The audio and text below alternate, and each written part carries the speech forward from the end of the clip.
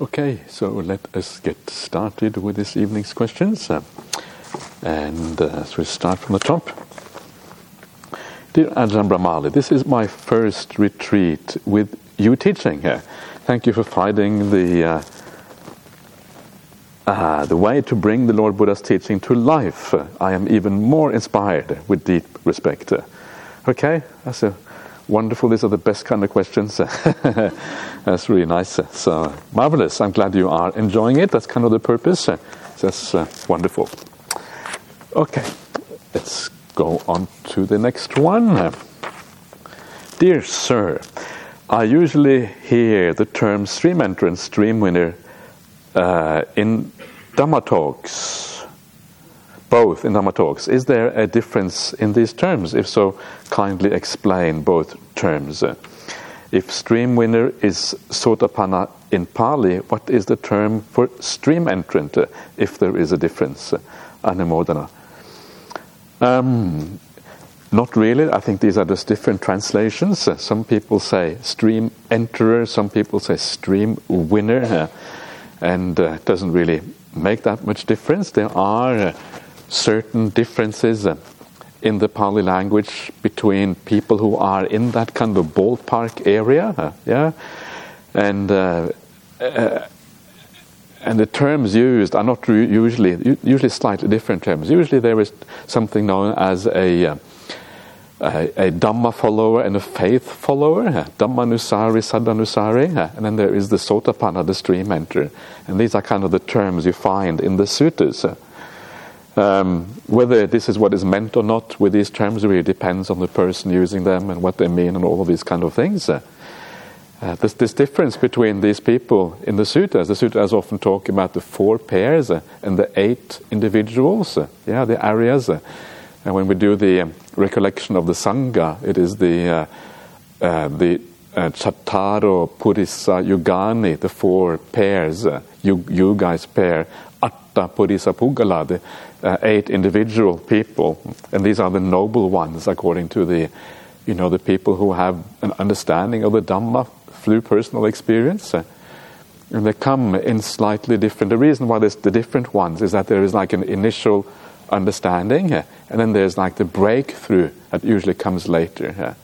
And this is really the difference between the two. The initial understanding is you haven't really made the full breakthrough yet. You have a kind of initial grasp of the Dhamma, and then when you make the full breakthrough, that is when the fetters come to an end. The fetters are the things that bind us to the wheel of life and death. A fetter literally means a tie. It's like a chain and ball, that kind of thing. It's a fetter in the old terminology, but it's like you're being tied to samsaric existence, the wheel of birth and death.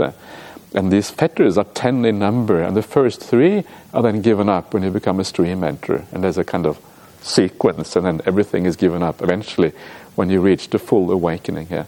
And the very initial stage of that is when you become a Dhammanusari and Saddhanusari, when you gain the first real profound insight into the full insight into the Dhamma. And then the story is that the kind of usual way of looking at it is that once you become a Dhammanusari and Saddhanusari, you have to become a stream enterer before you die here. So you will, at the very latest, on your deathbed, you become a stream enterer here. And I think there's some kind of commentary that takes this to kind of some great extreme and says that if the universe is about to collapse and you haven't become a stream enterer yet, and the universe has to wait until you become a stream enterer, and then the universe collapses. I think it's just the point is just that if it doesn't happen before, then at the very latest on your deathbed, you become a stream enterer or stream winner, depending on which term you prefer.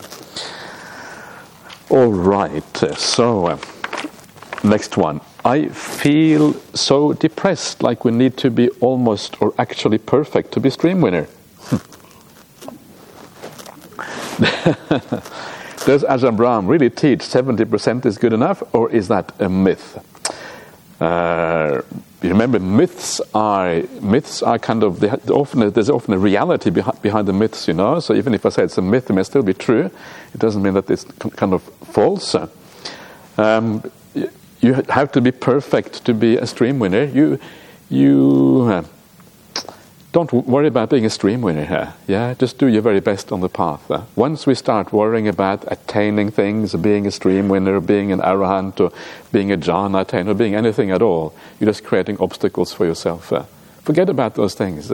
Just ask yourself whether you are making some progress, whether you're enjoying yourself, whether the spiritual life is working for you. That's all that matters. Thinking about stream entry, yes, I agree with you, it is very depressing, so don't do that. It's very problematic. It kind of we make something into like a sense of self or an ego almost, something which actually is completely devoid of ego, devoid of all of these self things. So just enjoy the path and don't think too much about these things because they just really lead us astray when we worry too much about these things. But do your very best.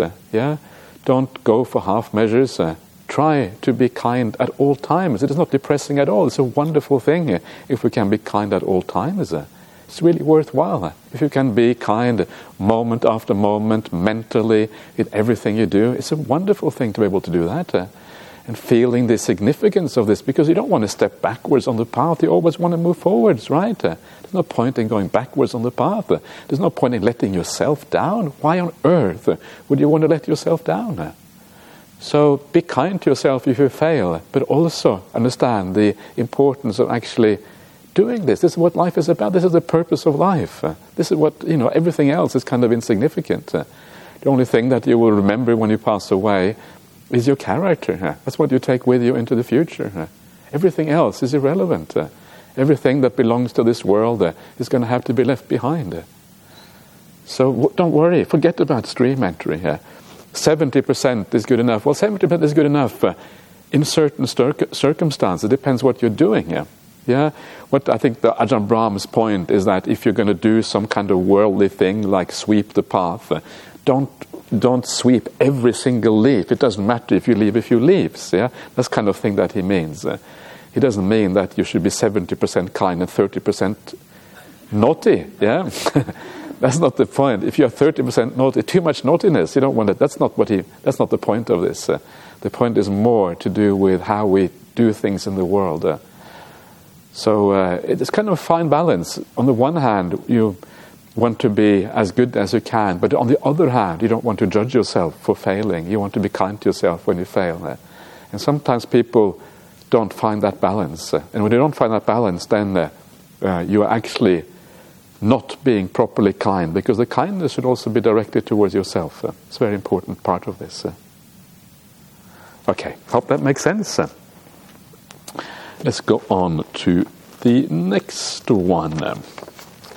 Dear Ajahn Brahmali, to separate thoughts into two classes and how to cultivate good thoughts is practical, especially if we still need to go around and about, for example, to work.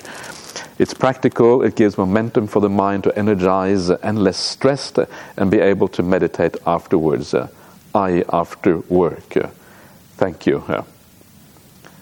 So your question is it practical? I guess that's your question here. Is it practical?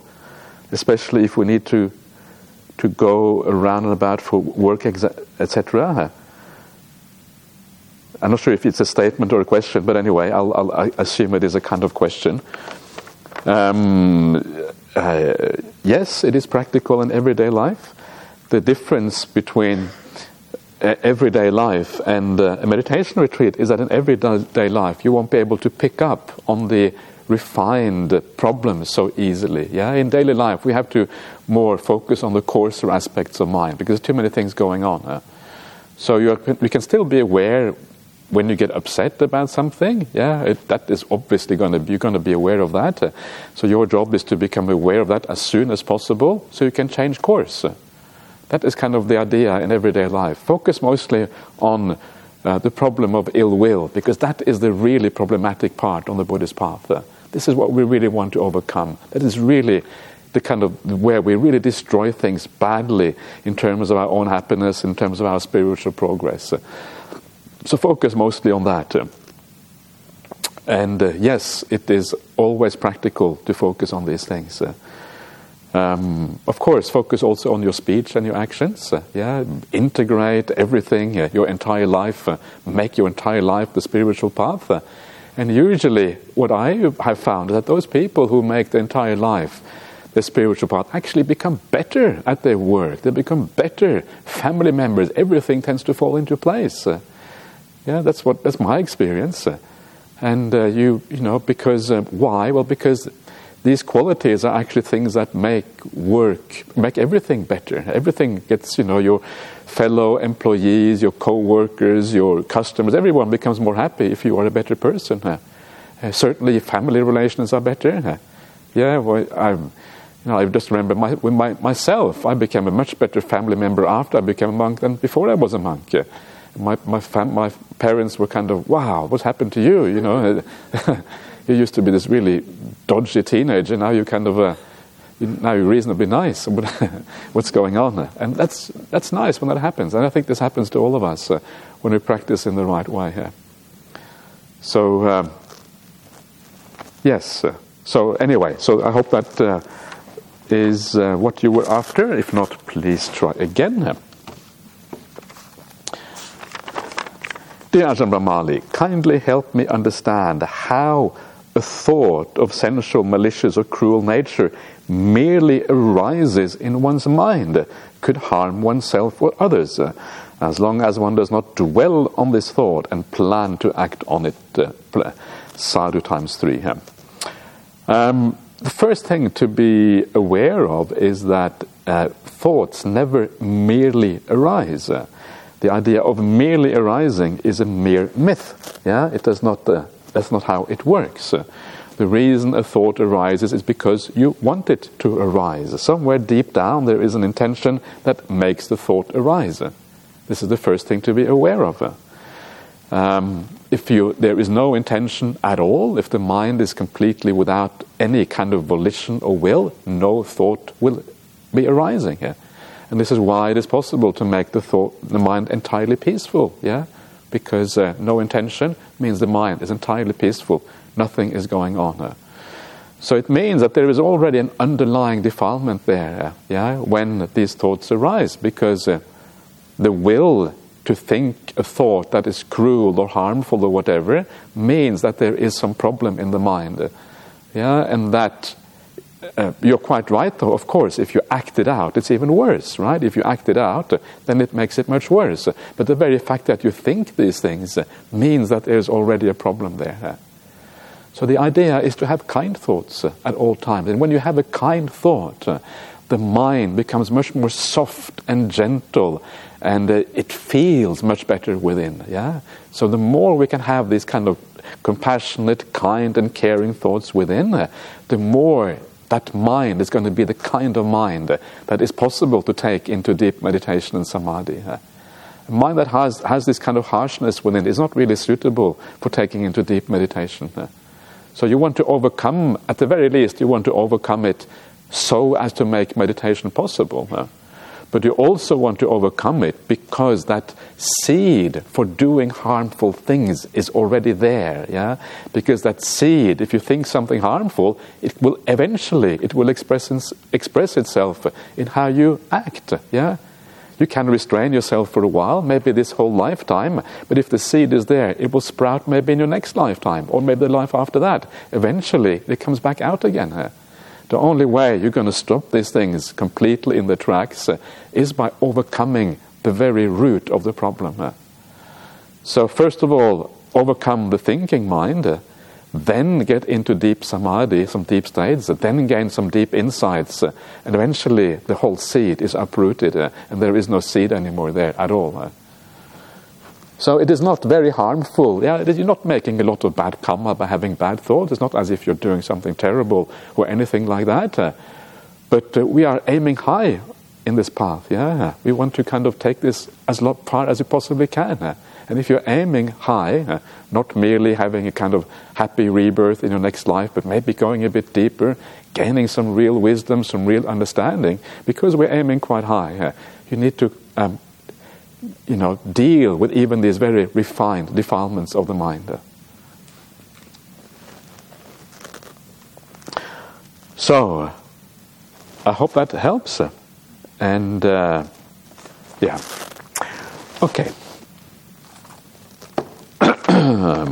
Good evening, Ajahn. Appreciate your sharing. If a person who meditates often and yet continued to be impatient, having mood swings, anguish in speech, and unmindful towards misplacing things, could these characteristics be due to psychotic meditation, or medically a sign of Alzheimer's disease? Thank you.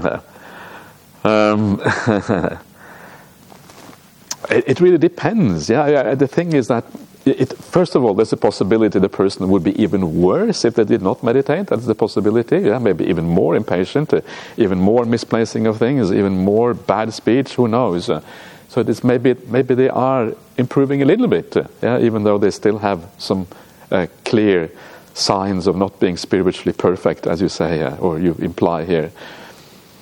But it is also possible that sometimes people meditate without really gaining great benefits from the meditation practice.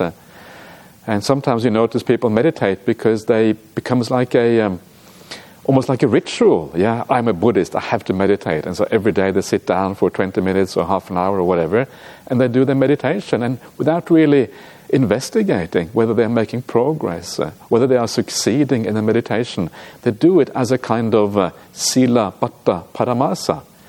Silabbata Paramasa is one of the three fetters, one of the three things that tie us down to existence. And this is basically the idea that we grasp onto virtues and observances. And it's possible to make meditation into one of these observances. I meditate because I'm a Buddhist, I have to meditate, so I meditate every day, without really contemplating properly whether you are going anywhere, succeeding, or overcoming the hindrances, or maybe you're just nodding all the time in your meditation or whatever. Yeah, and then of course it may not be very successful. And sometimes people meditate and they actually have the negative consequences from meditation because they don't actually enjoy it at all. And if you don't enjoy it at all, if you actually quite literally dislike it, but you think you should be doing it regardless, then you're going to feel grumpy after you come out of your meditation. That is really counterproductive. So please don't do that. It's better not to meditate in that case, because the purpose is to create a mind that is more stable, that is more gentle, that is more kind, that is more mindful, that has all of these good qualities. If that is not created in your mind, then actually it is pointless. So it depends on all of these things, what is going on here. If you have to choose between either living well, being kind, being moral, being ethical person, or meditating, if those are the two choices you have, you should always choose to live ethically. That is the more important thing, because that is the foundation for everything else. And your meditation isn't really going to work properly unless you have the ethics. So if there is a choice, the most important thing is actually to live well. That is the foundation for everything else. And if you live well, then eventually, if you do meditate, the meditation will work. But if you just meditate and you don't really think about the ethics, then you can meditate for 10 years, and then at the end of 10 years, nothing has really happened, and you're kind of back to square one. Someone recently who told me there was some person who had been meditating for a long, long time, for 10 years, and they hadn't been watching television at all because television felt like a distraction while they were meditating. And after 10 years, they kind of turned on television again. And as soon as they turned on television, they were addicted to TV again, like straight away. And the reason why that happens, the reason why people get addicted to things, usually is because we have a kind of suffering in our life. There's some suffering deep down, we want to blot it out, and the way to blot suffering out is to get addicted to things. That's why people drink, they use drugs, they get addicted to television, that's a small one. We get addicted to anything really, to eating too much or whatever. Addictions are a result of suffering in life. So the way to help us overcome suffering is to live well, to live with kindness and care towards ourselves and towards others. So if this person who had been meditating for 10 years had looked more after their virtue and kindness, cared more for themselves, and after 10 years, they wouldn't have been addicted to television. So you wonder, all that meditation for 10 years, how effective was it? It probably wasn't a waste of time. That would be exaggerating, but it wasn't all that effective because they hadn't integrated into a larger idea of the Buddhist path. The most fundamental thing is to be kind. If there's anything you should do in your life, is to be kind. If you choose between meditation and kindness, always choose kindness first, because that is the foundation of everything else. So this is what I would maybe suggest to a person who has these kind of problems, and then maybe they can, hopefully they can improve, and if they have Alzheimer's disease, well then they have Alzheimer's, then that's going to be a problem regardless, but hopefully it is something they can deal with and sort out. All right.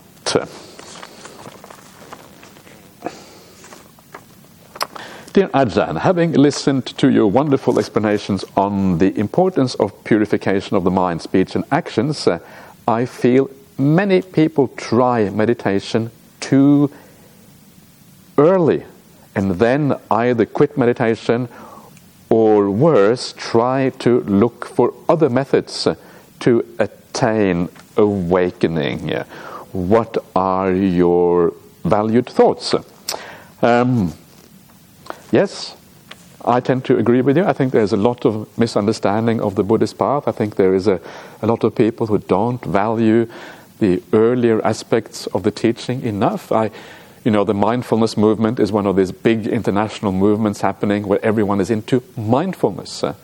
And they have deliberately separated out mindfulness and made it into a secular activity without any kind of reference to other Buddhist values.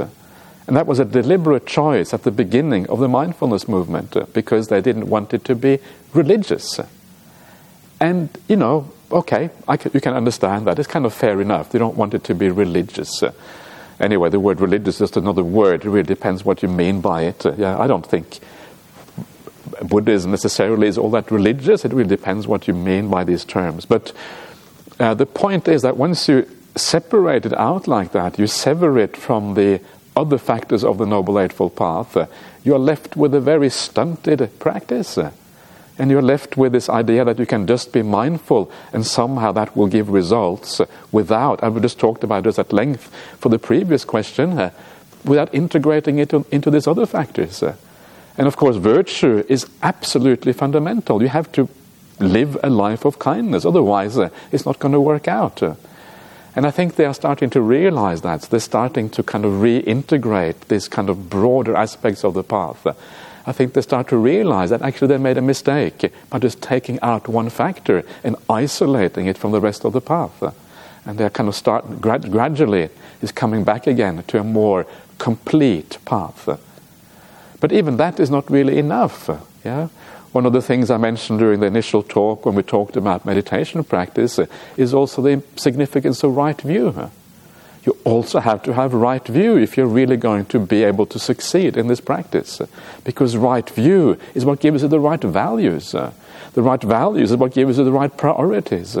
When you have the right values and the right priorities, well then you will be able to choose those things that are high priority and high value. In other words, you will be able to meditate when you meditate, because that is what you value.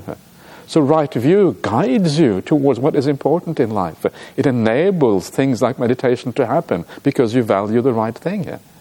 All of these things are integrated. They're part of the same path. They cannot really separate them out.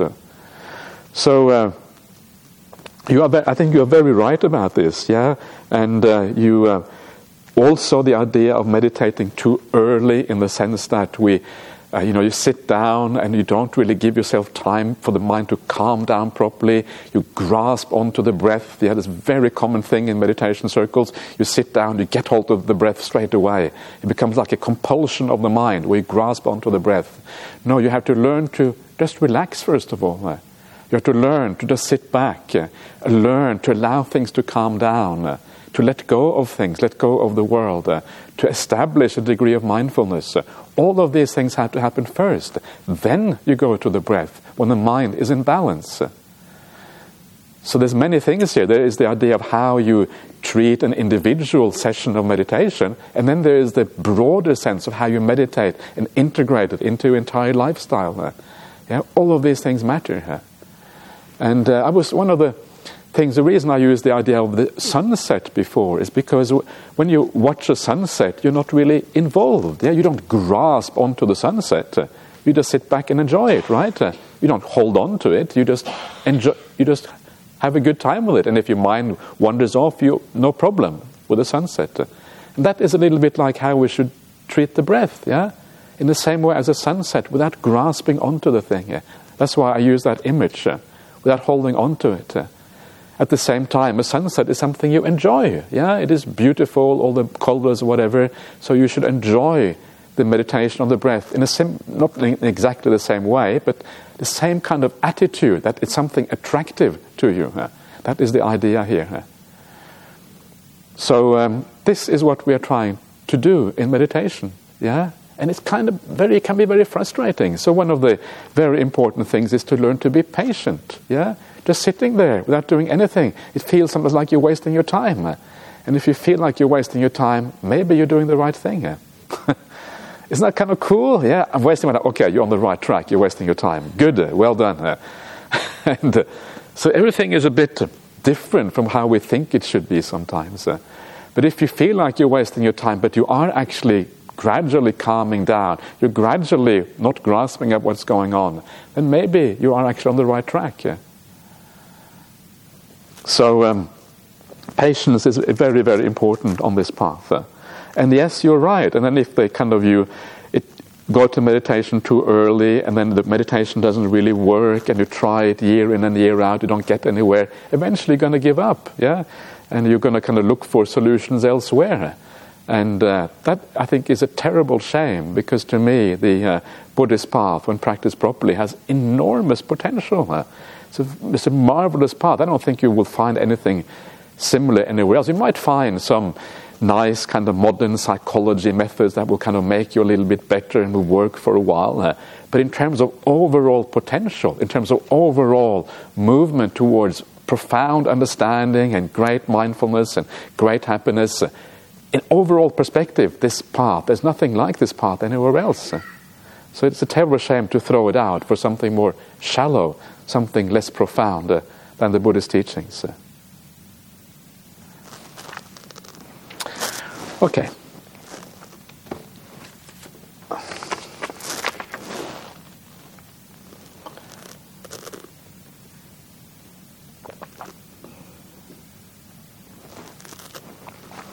Dear Ajahn, could you teach us about the six senses and when it gets into impact?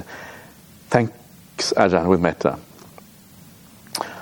So the six senses, I guess what you are talking about here is when you have a sense contact, and you have an experience through the six senses, and how to deal with that.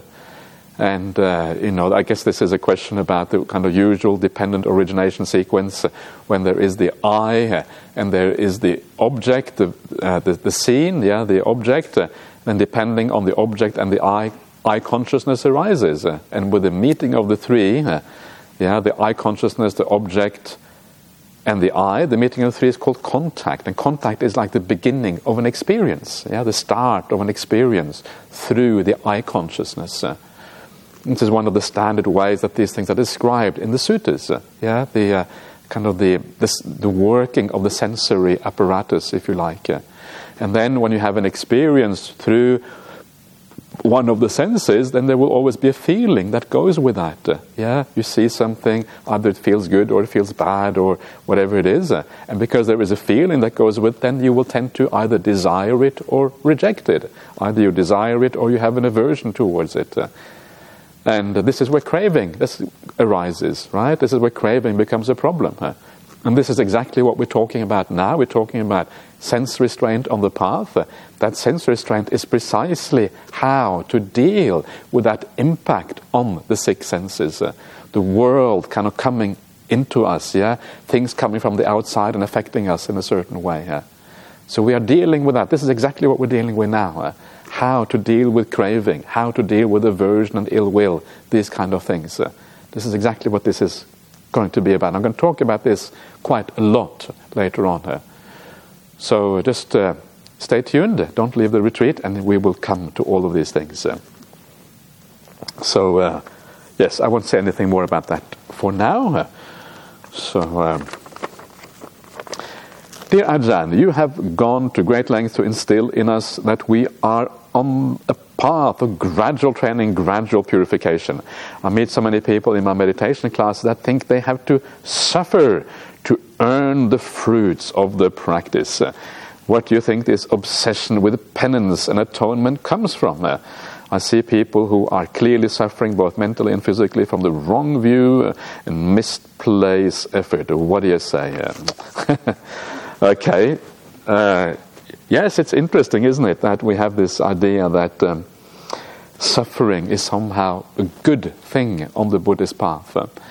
And I think it probably comes from many things in life. I think we have been taught that no pain, no gain. Yeah, this is kind of how we grow up. Study really hard. Okay, if you study really hard, yes, it's going to be painful to do that study, but you will get results later on. No pain, no gain. And I think this is a very common view around the world. Yeah, when we work really hard, wherever it is, you have to work hard to gain your wages. And the working hard always involves a certain degree of pain. Yeah, physical exercise always has a certain... So I think it's very deeply embedded in human psychology, the idea that you have to experience a certain degree of suffering to actually gain results from that.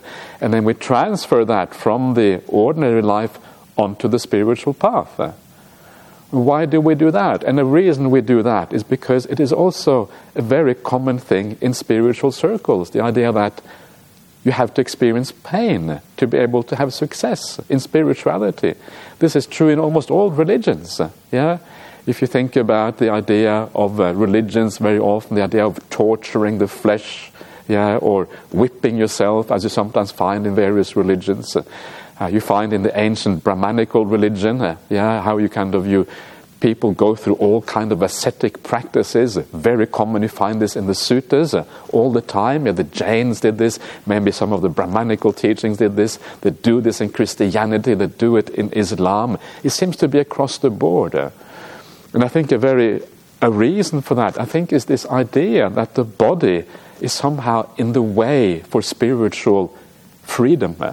Yeah, because the body is kind of evil, because it's in the body we sort of assume that the desires we have, that block spiritual freedom, are somehow related to the physical body. But of course, ultimately, all desires go back to the mind. But somehow we relate it to the body, because I guess that's where it expresses itself often, eating and relationships and all of this kind of stuff. So by torturing the body, the idea is you neutralize, I think this is the idea, you neutralize the desires, because torturing is the opposite of pleasure in the body. So by torturing, it counteracts the pleasure, and then you neutralize, and bang, you get spiritual liberation as a consequence. And this, I think, is one of the profound insights of the Buddha. It doesn't work like that. And the reason why it doesn't work like that is because if you torture the body, it is just another way of making the body important. If you experience pleasure through the body is important. Yeah? If you torture the body is also important, because you want to get rid of the pain. So still, the body is important. So the way to overcome the body is not to torture it, but is to find the middle way where the body no longer matters. And that is where there is neither indulgence nor is there pain. In both of those two endpoints, both of those two extremes, the body matters. When both of those are taken away, the body is neutralized. The body becomes irrelevant. There's no desire, no pain, no nothing. And that is where the development of the mind happens. And this is one of the reasons why the Buddha starts out the very first sutta, the Dhammacakkappavattana Sutta, the setting in motion of the wheel of the Dhamma. The very first thing it teaches is the middle way. Torturing doesn't work. Indulgence doesn't work. Instead, what works is that you have to be at ease. You have to be relaxed. You have to give rise to the positive spiritual happinesses, the joy of kindness, of generosity, of faith in the Buddha Dhamma Sangha, of good companionship, and all of these kind of things. The spiritual happiness, that is what works. And that is the middle way between all of this. The middle way is actually happiness. The middle way is not pain or suffering. And this is one of the things, if you read the suttas carefully, and this is one of the, you would call the low-hanging fruits of reading the suttas, is that you start to see how happiness is everywhere in the suttas. And it's kind of astonishing that even in the Buddhist world, a large number of Buddhists or people who meditate don't realize that, yeah? They think that you sit down and you experience pain in the body. Good on you, pain in the body, yeah? Watch it, and then you'll gain some real results. No, that is not at all what the suttas say. What the suttas say, and we were talking about this, is this dependent liberation. And dependent liberation starts off with virtue. From virtue you have non-remorse. From non-remorse you have gladness. From gladness you have joy. From joy you have tranquility. From tranquility you have happiness. From happiness you have stillness or samadhi. From samadhi you have seeing things according to reality. And if you look at that, it's all about happiness all the way through. Everything is about happiness. And it is not an isolated incident in the suttas. It's absolutely everywhere. The 7 factors of awakening are basically the same sequence. Mindfulness of breathing have basically the same factors. Dependent liberation is the same sequence. The 6 anusattis, recollections, is the same sequence. It's absolutely everywhere.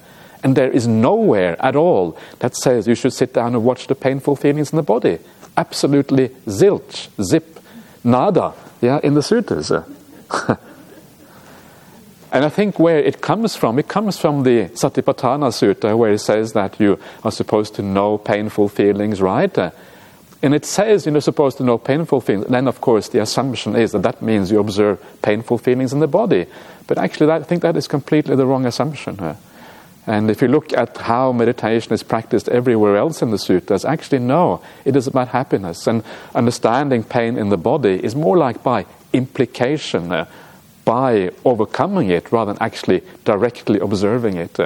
In my experience, you don't learn all that much by watching pain in the body. What you learn is that meditation is a pain in the backside. You don't want to do it anymore. That's what you learn from all of that. And you give up, yeah, which is so common in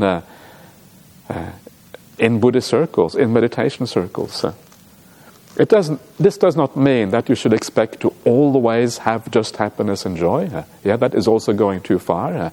It is not going to be like that. This doesn't mean that you are never going to have the slightest pain in your body. You are, because the body is like that. It will always give you some trouble and problems. But what it means is that you should certainly not seek it out. It means that if you have a lot of trouble with pain, you should change your posture. What it means that you should not kind of, you should deal with the pain in a skillful way. That's what it means. If the mind becomes obsessed with the pain in the body, that is the time to change your posture and do things in a different way. So make the spiritual life into something that enhances your lived experience, that makes your life better. This is really the critical thing here. Life has enough problems as it has already here. We don't want to make more problems through the spiritual practice. The spiritual practice should be a help. It should be something supportive, something positive that adds value to our life, not subtracts value. All right.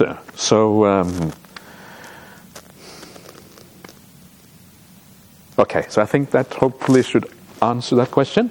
So let us go on to the last question for tonight. Dear Ajahn, would you be happy to share with us which sutta or verse has made a big impact in your practice? How were you able to apply the teaching? I find this not so easy to do, with much respect and metta. Which sutta or verse has made a big impact in your practice? Well, it kind of varies from time to time, yeah? And there's many things. I think I always found the gradual training to be very, very powerful because it kind of gave me a very clear structure about what to do and where to put in my effort. I could see the whole training. I could look, okay, where am I? Okay, I'm towards the very bottom here. I got to get myself sorted out at the beginning first of all, and you kind of build it up from there. Yeah. So I find the gradual training. There's many things in the suttas that have really inspired me here. I found the death contemplations very powerful in the suttas. Yeah, like the suttas that talk about, because death kind of clarifies things for you. Yeah, it kind of prioritizes things very clearly. There's a beautiful sutta in the Kosala Samyutta that I haven't shared it now for quite a while on retreats, but it is the simile of the mountains. There's kind of number of beautiful mountain similes, by the way, in the suttas. But this particularly is a simile of the mountains, yeah. And the Buddha says to King Pasenadi, he's a king, right? And he's kind of involved in all these kind of problems in life. And the Buddha says to him, what great king, what would you do if a man came from the south and this man told you that there is a mountain coming from the south, walking this way, crushing all living beings? Yeah, and the king said, well, what could I do except for, live well and do what is good? What would you do, King, if another mountain came from the west, coming this way, crushing all living beings as it's moving this way? Another mountain from the east, another mountain from the north. What would you do? And of course the answer is always, I would do what's good. I would live well. And then the Buddha says to him, this mountain that is crushing everything, he says, all the age and death is coming from all directions all the time, crushing all living beings. It's always there, always happening, always waiting to crush you. You don't know how far away that mountain is. That mountain could be just next to you right now, ready to crush you. Squash. You're finished. That's it. You've had it. He says, and I thought that was so powerful when I read that. Yeah, these mountains crushing you. This is actually old age and death. And it kind of puts things in perspective in a very beautiful way. So I think that made impact on me. That was in the very early days when I kind of started out. But it's still a beautiful simile. And there are a number of things like this in the suttas that are really kind of powerful. One of the nice similes in the suttas, and one of the strange things that I often find is that I hear a teaching from Ajahn Brahm, and then I read the suttas and I find a similar kind of teaching. And I wonder, did Ajahn Brahm come up with this by himself, or did he read the suttas first and then come up with this, or how does this work? And there's one of these similes, it's another simile of the mountain. I really like mountains. I come from Norway. Norway's like a mountainous country. We always go into the mountains, we go skiing and this kind of stuff. This is a long time ago now. I probably can't ski anymore, but anyway. So this other simile of the mountain is these two friends, walking through the jungle.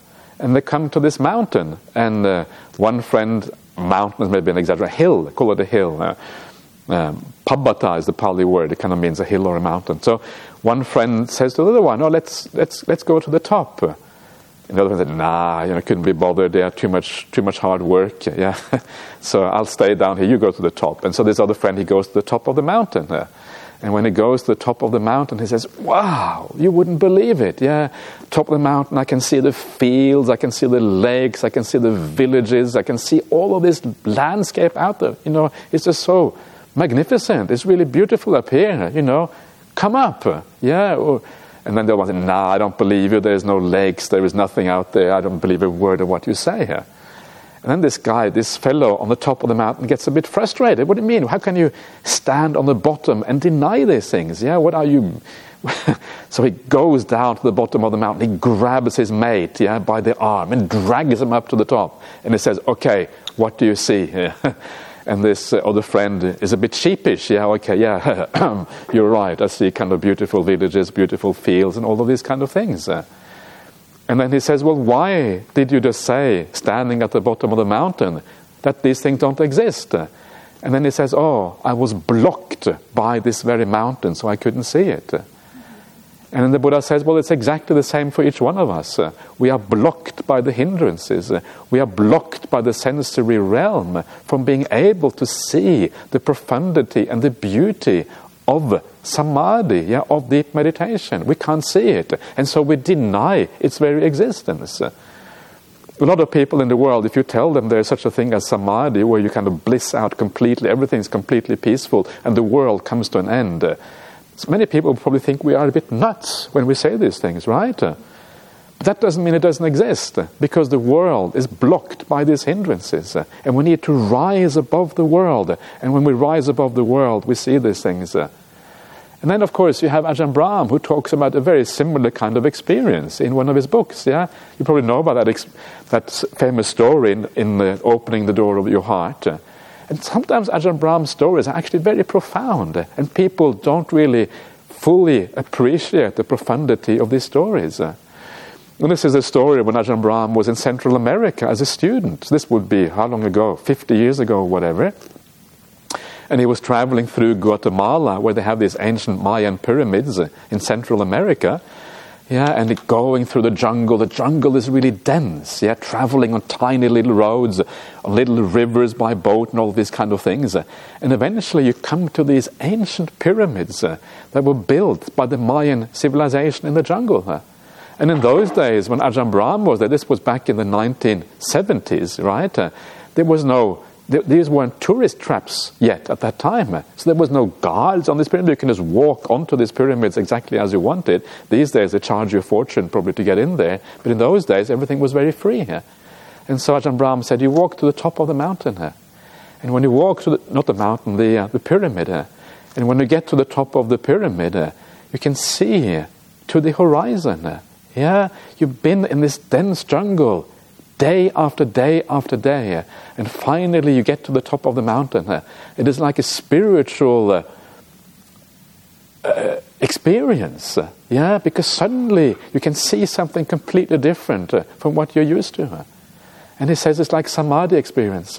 You emerge from the jungle of the five senses. You elevate yourself above that. And for the first time in your life, are you able to see the world in an entirely different way. You can see to the horizon. You can understand what that jungle actually was about. You can understand what the five senses are about. You could never really understand it before because you were fully immersed in those five senses. It's almost exactly the same story as the suttas, right? And I was wondering always, is it because it is natural that these similes come up when you are a good meditator, so everyone has the same kind of similar kind of idea? Maybe, but it's still kind of very interesting. Yeah. So when I really recommend people to, Ajahn Brahm likes to have fun, and he likes to mess around all these kind of things, but there's often much more profundity going on than people give credit for with the way he teaches.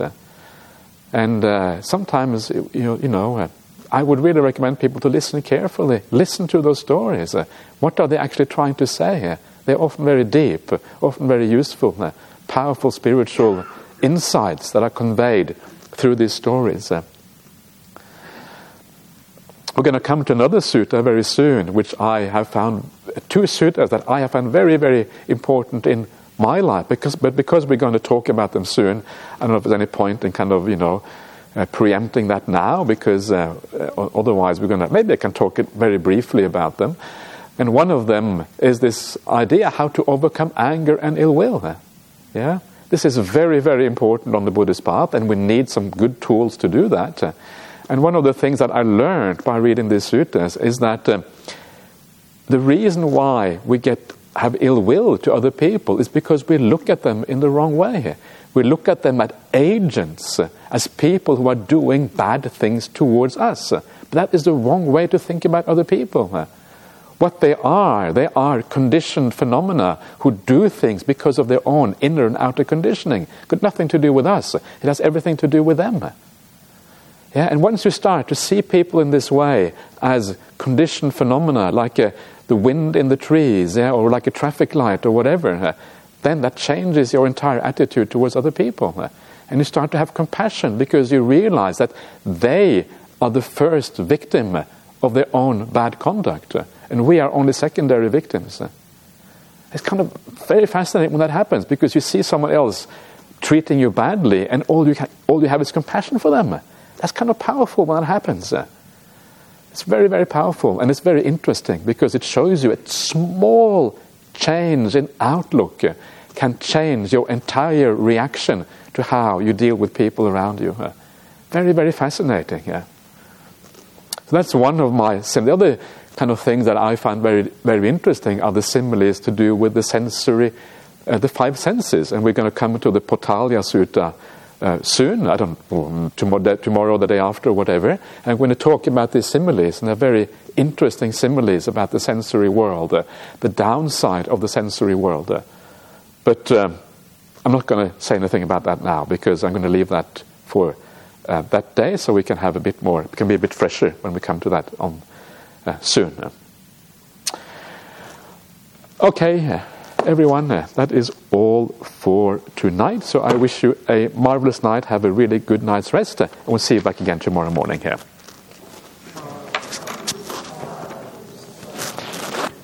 Okay, so let's pay respect to the Buddha Dhamma Sangha together here.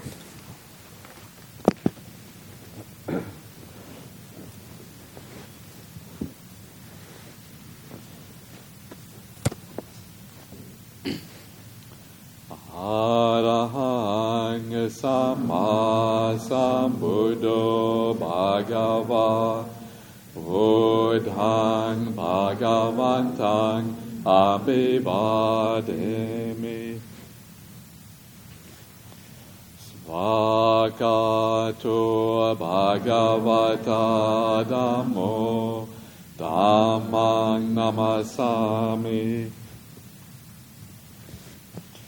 Supatipanno Bhagavato Savaka Sangho Sanghang Namami.